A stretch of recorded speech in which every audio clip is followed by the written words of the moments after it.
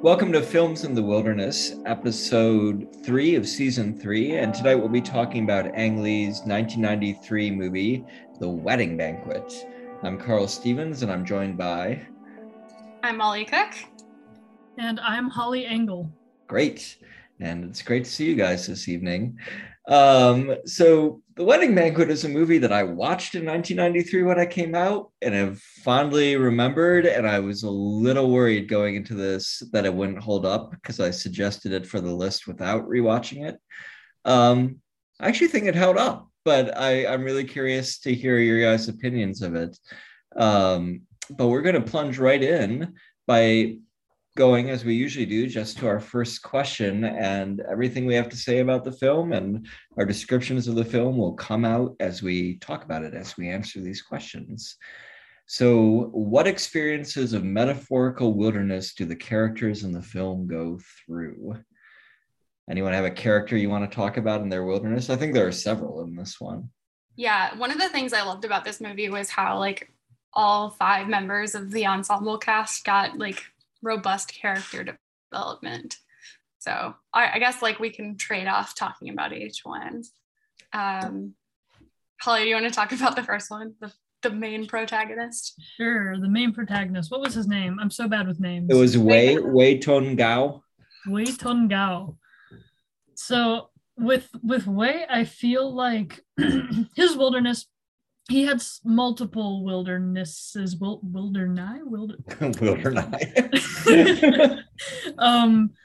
wildernesses. And one of them, of course, was his sexuality and trying to navigate that specifically with his parents, because he was very comfortable with it in New York with his boyfriend, with the people that he knew generally, but not with his parents. And so he has that wilderness that he needs to navigate. But there's also the wilderness of tradition that kind of goes hand in hand with his family, is that he is not traditional in the sense that they expect him to be.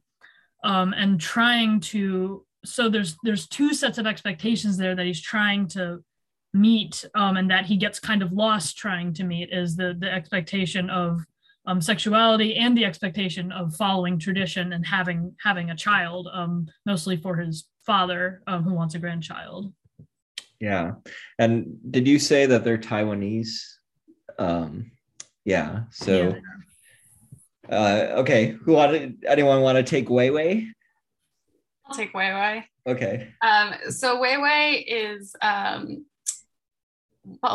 she's Wei Tung's fiance, his beard, as it were, for his parents. She's her real wilderness is the American immigrant experience, but then it's also a fun take on meeting the in-laws when she doesn't really have a romantic relationship with Wei Tung, although there are elements of nuance to that. So she's also navigating this, the implications of having an extended family and wedding, all the things that weddings bring up. And then eventually, spoiler alert, an unplanned pregnancy. Yes. Yeah, and she's kind of a free spirit. She doesn't have a green card. She's stuck in New York. She's living in one of Wei Tung's houses or apartments or something. It's not even a residential property. Right. It's like some gross factory loft thing where she's just kind of surviving, but nothing is working out for her. Which I think, if you guys don't mind me taking Simon, I will, because it's a natural progression. Yes. So Simon is Wei Tun's longtime boyfriend, partner. He's the only Anglo in the main cast. But what's funny about the movie, I mean, it's a comedy. There are many things that are funny about it, but one of the funny things about it is Simon speaks Chinese. I'm not sure whether what do they speak in Taiwan? Is it Mandarin? Is it I think it's Mandarin. Yeah, okay. Anyway, he speaks Chinese kind of sort of, but he's also a very good Chinese cook. His wok skills seem spot on, which was kind of amazing to watch. And it's his idea to have Wei Tung and Wei Wei have this fake marriage because it seems at first that it'll solve both their problems. It'll get Wei Tun's parents off his back. It'll get Wei Wei green card or a way to live in the United States. And Simon is a very sweet physical therapist, giving, loving person. I'm very, very pro Simon, but his wilderness comes from the fact that, one, he has his in-laws who don't know that he is Wei Tun's partner living with them for, I don't know how long it is. It's supposed to be 2 weeks, but by the time that they prolong their stay because of Mr. Gao's stroke, it feels like they've been there for longer. Yeah, months maybe. Yeah. Like it's quite a marathon for them. So that's part of it, is kind of watching the person he loves get deeper and deeper into the situation, which Simon himself instigated. So he really can't blame Wei Tun for it, but there's a real chance that they're going to break up just because of the pressures of the situation. Okay, anyone want to take Mr. Gao or Mrs. Gao? I'll take the one that you don't want, Holly. I'll take Mr. Gao because I thought he was great. Yeah. He ended up being one of my favorites. And I think most obviously his wilderness is dealing with his strokes and dealing with old age, and that trying to figure out how to navigate that, which is difficult in itself.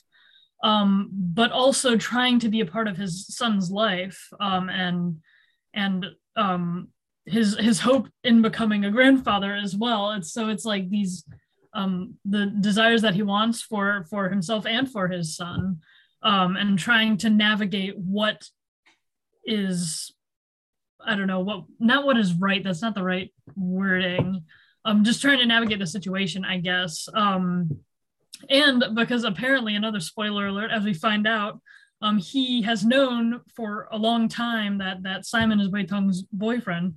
And so he has obviously navigated that as Wei Tung's father, and has come to terms with it as well. And so, but I suppose we'll talk about that later. So I guess that he also has multiple wildernesses going on. Yeah, he has a kind of internal acceptance.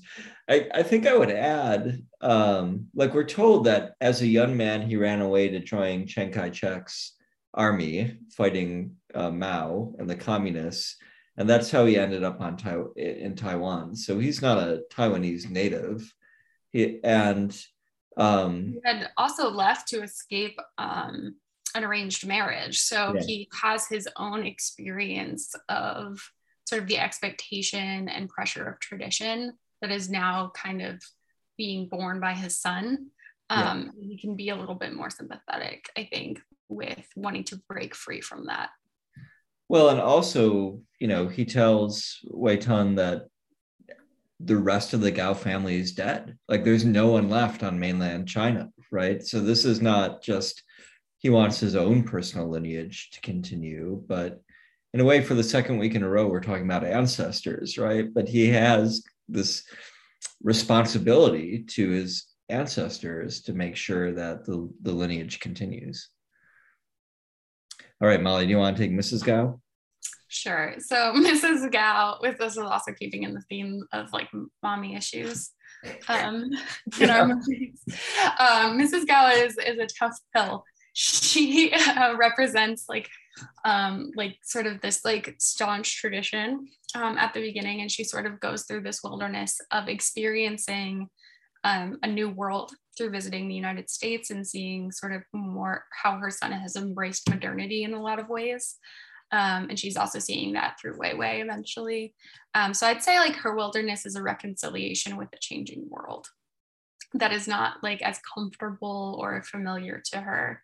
And that plays out both in like just the general traditional aspects of things that come up, but also in the discussion of Wei Tung's sexuality. But her relationship with Wei Wei is really beautiful. There's almost like a surrogate motherhood, daughter, thing happening between them. So as you said, I think, Molly, they're all rounded characters, right? Like nobody is simply a bigot or simply closed-minded. They all have many sides, many facets to their personalities. Yeah. Yeah. So I think like one of the most heartbreaking scenes in the movie was, and we're gonna probably jump all around sure, of course. the plotting, but towards the end, after they've been found out and everything has been confessed to Mrs. Gao, Wei Wei returns like the heirloom traditional wedding garb that Mrs. Gao gave to her for their wedding ceremony, and apologizes and says that she hopes that one day she'll understand, if not forgive. And it sparks this conversation between Wei Wei and Mrs. Gao, where Mrs. Gao sort of talks about how she admires the women of Wei Wei's generation and how liberated they are, but also like articulates this expectation that they still have the same priorities towards like marriage and family, that like husband and children always come first. And Wei Wei's like, not really. And you just see Mrs. Gao's face like totally sink as she's like once again faced with this like harsh reality, even when she's trying to be like conciliatory, trying to embrace the new thing. She's just like gets totally taken under and like out of her depth immediately. Right. And will remain so probably forever. For the rest of her life, but still. All right. So what new thing is emerging in their lives? I mean, there's so many new things emerging in all these characters' lives. It's kind of hard to specify, but is there anything in particular that any of you saw? I feel like there's a lot of new emerging relationships because the relationship between Wei Wei and Wei Teng, even though they're not actually in love with one another, that there's still this friendship in a way that is eventually created between them, and between Wei Wei and Simon, and Wei Wei and Mrs. Gao especially. And so there's all of these different friendships, these different types of relationships that are sprouting from this very, if you think about it, very distressing situation. So they're even though the whole situation is very distressing and there's a lot of lying going on, it still produces some good things. Yeah, I mean, I think like sort of a more like general thing that's emerging is this new like sense of authenticity in their relationships. All of these people, with the exception of like Wei Wei and Simon with Mr. and Mrs. Gao, were sort of had relationships with each other before. But obviously like the relationships are all deepening in various ways. And it starts like, you know, because there's a lot of talk around the main lie of the situation. So it starts off very deceptive, but as the truth is revealed, all of those relationships become more authentic. They become more intimate and more vulnerable. And then you see like, I guess that's all symbolized in Wei Wei's pregnancy and the new child coming into all of their lives. Yeah, that pregnancy I'm of two minds about it, because I think one of the things the film is doing is negotiating between the new and the traditional. And Wei Wei gets pregnant, you know, after the wedding banquet, where essentially Wei Tan and Wei Wei, you know, they return to the hotel room that's reserved for them. They're both exhausted because everybody's been making them drink like crazy. And then somebody knocks on the door and Wei Tan is like, don't open it. But Wei Wei already has. And all these people come flooding in, and it is so invasive, right? And my reading was that it was entirely traditional, that this is just what happens at a Chinese wedding, or maybe a Taiwanese wedding. But just the thought of like having a ton of relative strangers crowd around your bed and demand you throw your clothes out at them, and you know, everybody being like wildly drunk and playing mahjong in your room while you're just trying to go to sleep, so horrible. But that's why she gets pregnant, right? Because they're super drunk. Yeah, so you mentioned at the beginning of, or at the top of the podcast, that you had hoped that this would have aged well. And I think if there was anything about the film that did not age well, it was that consummation scene, because it like came off as a rape to me. Yeah. And I think like just from the way the characters handled it in the movie, like afterward, it wasn't treated that way by them. So, you know, I had to kind of sort of put that aside and try to view it through the character's lens. But Wei Wei really kind of like forces herself onto Wei Tun. And she even says this really disturbing line when he asks her what she's doing. She says, "I'm liberating you." Yeah. And that's very upsetting, considering that it's a complete like disregard for his sexuality, which he has established with her. Right. Yeah, that you're right. That really doesn't age well, and yet I feel like it was kind of truthful to the time. Like I think both people had a less nuanced or less developed understanding of consent, and I think also people had a less nuanced or developed understanding of sexuality. Yeah. So yeah, and I kind of think like I find myself wanting to let Wei Wei off the hook and say that it is something about the situation. It was manufactured for that. I guess that's what I was getting at. Like, how do traditions like that develop? And I think they must develop out of the fact that an arranged marriage is challenging, right? Like here you are, something with somebody who you really don't know and haven't really met before, and you are supposed to consummate the marriage with them. Like getting super drunk in order to handle that situation is, you know, it's not a good choice, but it's an understandable choice. Yeah, we're you know, having people kind of make sure that what needs to happen happens. I mean, like there's a lot of historical evidence of this, like bishops outside the door, right?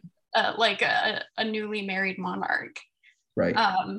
So yeah, I mean, it's very upsetting to our modern sensibilities, but I think that there is probably a lot of cultural precedent. Yeah, I think I've been thinking about this and thinking, I wonder how much harm was done by the drive for procreation.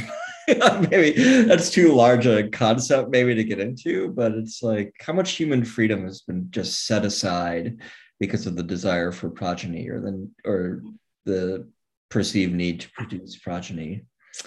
Well, I think like the whole legacy of misogyny could be tied to that. So that's just a start. Yeah, okay. Fair enough. Well, given all of that, so Wei Wei is pregnant, and none of them are happy. Like it's destroying Wei Tun and Simon's relationship. Wei Tun is obviously very angry at her for all of this, and she decides to have an abortion. And she asked Wei Tun to take her, which I thought in that itself, it was an interesting choice. I was like, I wonder why she's asking him and not Simon, for instance, who I would think would be the more sympathetic. All along has been a more sympathetic character towards her. I don't know. Am I strange for wondering about that? I don't know. I mean, to me, it seems very natural to have it be Wei Tun, since like this was a thing that they created together. Yeah. I guess that makes sense. But yeah, I mean, if I was just like one of their friends and I needed anyone to accompany me to like any medical appointment, I would have picked Simon. Yeah, no doubt. What do you think, Holly? I thought her decision made sense. Maybe it's just like a, I don't know, intuition thing rather than something with actual evidence. But it made sense because they are the ones, regardless of the lack of consent, they were still both party to create, because you had to have both of them to create the baby. And so it was kind of like, I don't know, maybe full circle type thing, that we created this baby, and so we're also going to take it out of the world together. So when we were there at its conception, we will both be there at its unconception. If that makes any sense. Yeah, it does. And you're right. It would have been, I think, morally unfair to him not to give him some role to play in this, right? Yeah. Yeah, but also, I mean, it was the 90s. Like, how many, biological fathers attended abortions in those days? Well, that's a good question. I mean, on today. Yeah. Well, and yet she decides not to have an abortion, and we're not really shown why she makes that decision. I think that scene is intercut with Mr. Gao revealing to Simon that he has actually understood English all along, and understood that Simon and Wei Tun are a couple all along. And therefore, kind of as a viewer, it makes emotional sense. It's like, oh, the air has been cleared. The thing no longer has to happen. But of course, Wei doesn't know that, right? So it's hard to tell why she makes this decision, except maybe it's because of the conversation she has with Mrs. Gao the night before. Yeah, I mean, it's a very interesting scene because they're on their way to the abortion when she decides not to do it. Or I guess when she realizes that she decided not to do it. So it could have been anything. And I honestly kind of like that, because it seems to be accurate to real life. Yeah. People make all kinds of decisions for reasons that are not clearly evident to their observers. So I don't think we needed one. Like, you stop to get a burger, the burger is good. You realize no matter what's happening to you in the moment, burgers will continue to be good. Yeah. Or like that there's a life inside of you that is feeding on this burger and will one day enjoy a burger of its own. Like, right. It could be anything. Yeah, it makes sense to me. It was like in Juno, it was that it had like toenails. Right. Yeah. And yet at the end of the movie, she says she's going to go back to China with this baby who Wei Tun will conceivably never see again. And that too left me a little wondering. It left me a little sad that Wei Tun doesn't want to take any responsibility for this life, or be like, oh, I'm going to keep participating. But she does ask Simon to like agree to co-parent. Yeah. So there does seem to be an intention of maintaining the relationship there. When was she going to? I don't remember that. Yeah, I don't remember her saying that she was going to go back to China. Yeah. Maybe she's just saying it briefly in passing or something. I think it is in the room. So she and Wei Tun return and encounter Simon, and maybe she says it, and that they immediately are like, no, that doesn't need to happen. It may have been, but I'd have to watch it again to get it. Yeah, I thought that they were like agreeing to take care of her. Okay. That was my reading. Together. They were all going to like. They were like going to be a family. Like I even joked. I was like, it's like Modern Family 2 decades early. It is. I think they kind of are a family all along. They just need to realize it. And maybe that's a new thing that's coming at, developing in their lives, is just this understanding of what a deep and profound family they can be. I agree. Yeah. This new and healthier understanding of family. Although it did strike me that it wasn't quite healthy on the part of Mr. and Mrs. Gao, because they were both lying to each other about Wei Tun's sexuality. Yeah. And just like decidedly continuing that charade. Well, and that might be like the true break from tradition that the movie is giving us, right? Mm-hmm. Like this idea that there are separate spheres, there are like men's spheres and women's spheres, and people are always protecting each other from information that you think they shouldn't have. By the end of the movie, everybody knows everything. It's just Mr. and Mrs. Gao don't know that each other know. But certainly Simon, Wei, and Wei Tun all know all each other's stuff. Mm-hmm. But Mr. and Mrs. Gao also don't want each other to know. So it's like they're content in their selves, like, oh, my husband doesn't know, my wife doesn't know, it's all good, but like they do know. So there's that kind of. That was kind of my question though. I was like, do we think that Mr. Gao doesn't know that Mrs. Gao knows? Because he's an awfully perceptive guy. Yeah. He was perceptive enough to pick up on a relationship that was happening in not his native language. I would think that he'd have caught on to the fact that his wife of multiple decades was visibly agitated at all times. Like, she was not that stealthy about her disdain for what was happening. Well, maybe when they're saying don't let your father know or don't let your mother know, what they're really saying is don't make this a public conversation. Maybe they thoroughly understand that the other one actually does know. They just don't want it to be stated out loud. And I think that's like very clearly implied through the conversation that follows Mr. Gao's revelation to Simon, that he's known all the whole time, and that he does, like, in fact, approve in his own way of their relationship, because Simon gets all excited about how, like, happy Wei Tung is going to be when he finds this out, and Mr. Gao is like, no one can know.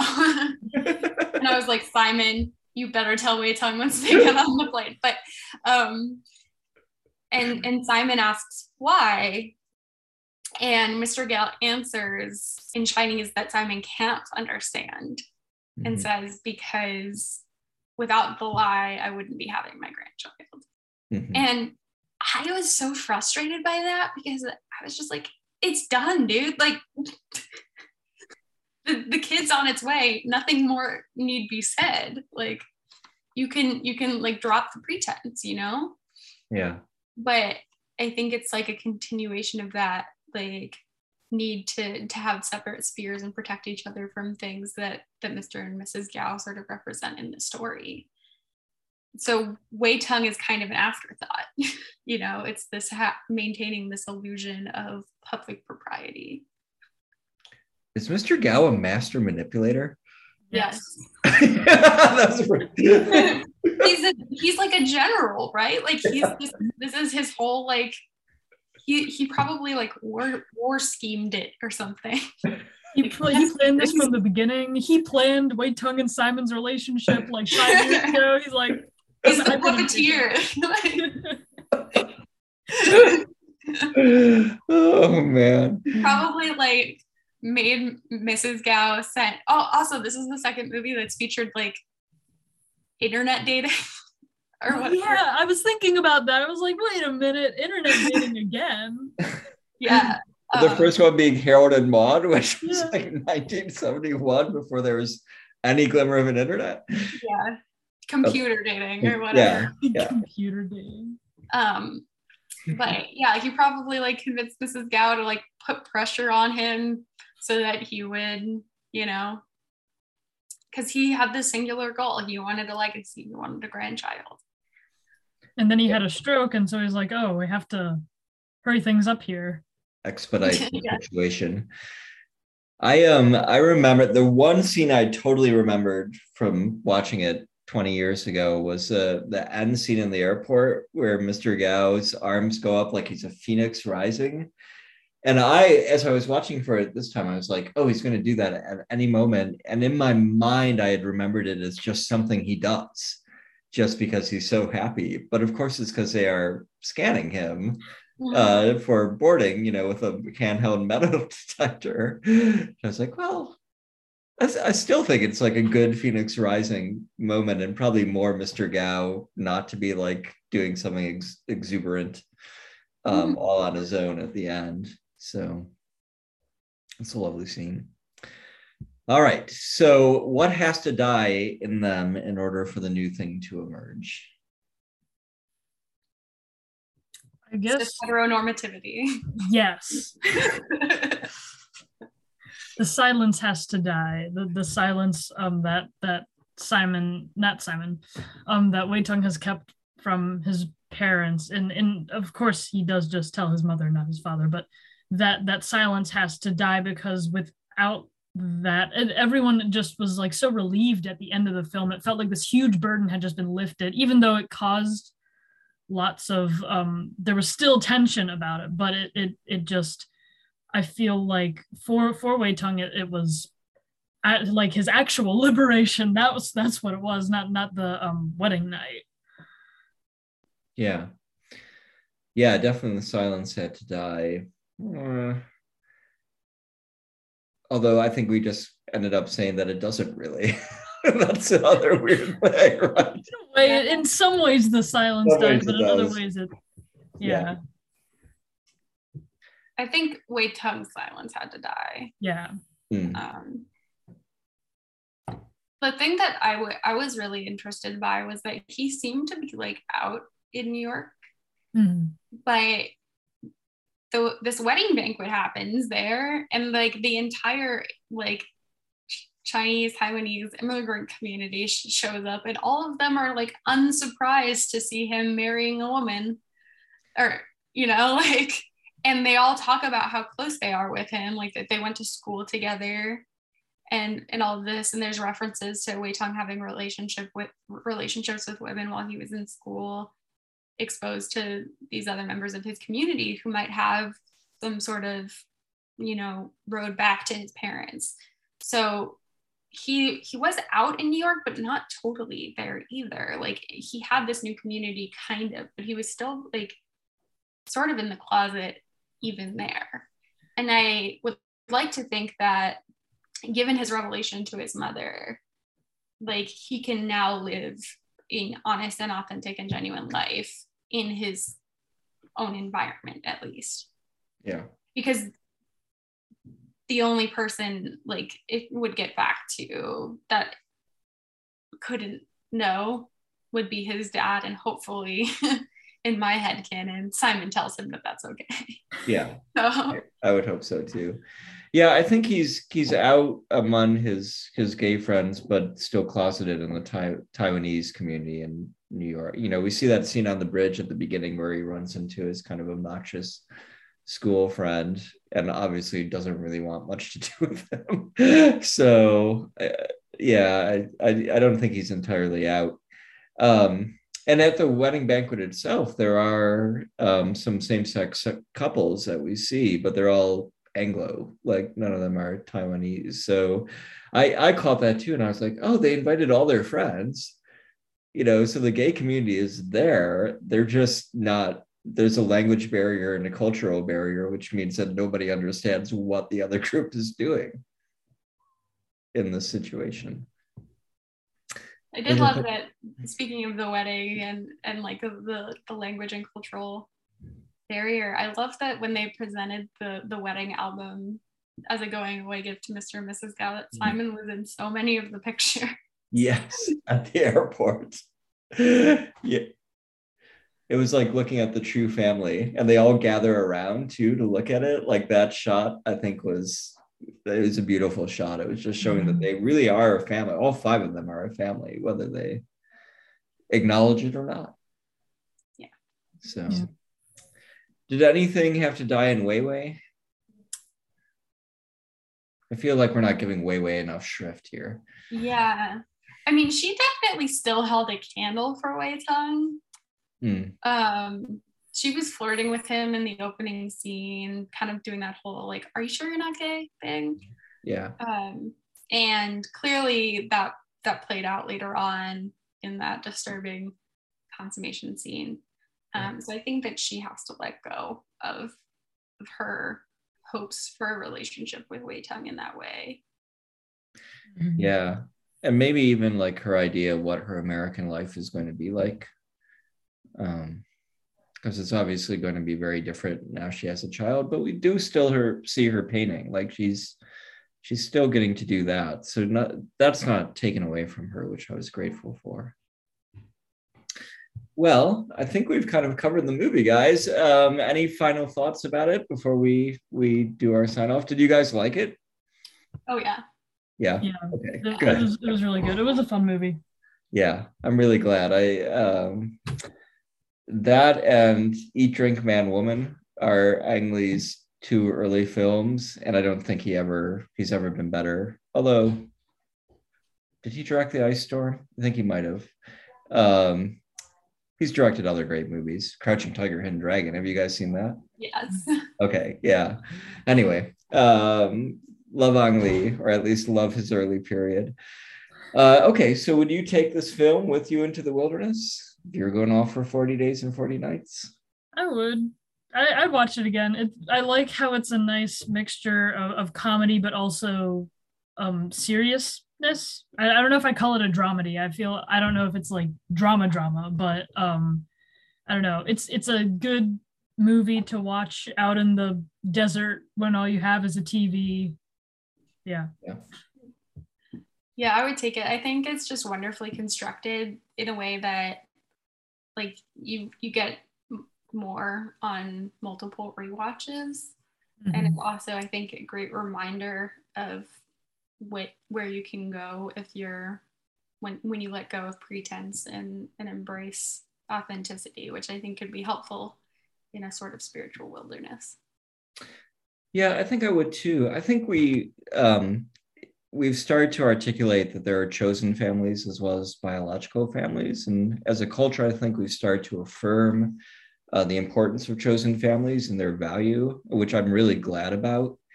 But one of the things I like about this movie is it asserts that you can have both. You know, you can have the chosen family and also maintain ties to your biological family. And it's not an either or. And I think theologically, if I could just bring this back to being a church podcast for a moment, one might say, you know, that the church in the New Testament, or at least the group of people who follow Christ, are often articulated as a kind of chosen family, even to the point where, you know, you have to break ties with the biological family in order to follow Christ, which can be true. Like there are certainly situations where the biological family is destructive and ugly, and it's absolutely the right thing to break ties. But it's also true that evangelicals have held the family up as like the paragon, like the thing that we should all be attached to all the time. And that's not true either, right? So I think having a film that can assert both, you know, that can say both of these are important. Don't let go of your identity, your tradition, but also don't let go of all of your new identities, and in this case, your sexual identity and everything else. Like, find a way for both things to exist. I think like for either, you know, blood family or chosen family, both families are constructed intentionally by us, and we don't like to think of that as much with biological family as we do with chosen family. But I think one of the things that this movie does is remind us that we have agency in that process for both types. How is the biological family? You mean like by the marriages we make? Yeah. Okay. Right. You know, obviously like in traditional like arranged marriages, they're constructed by your extended ancestry. But you know, now we construct them ourselves by choosing who to marry, who to progenate with, choosing what level of interactions we want to have with our family once we become adults. Mm-hmm. All sorts of things. Yeah. Okay, well, that's a good final thought. Last week, I forgot to thank Brianna Kelly for providing our theme music, and Jed Deering for being producer of this podcast. So thank you to both of them, and thank you to the two of you.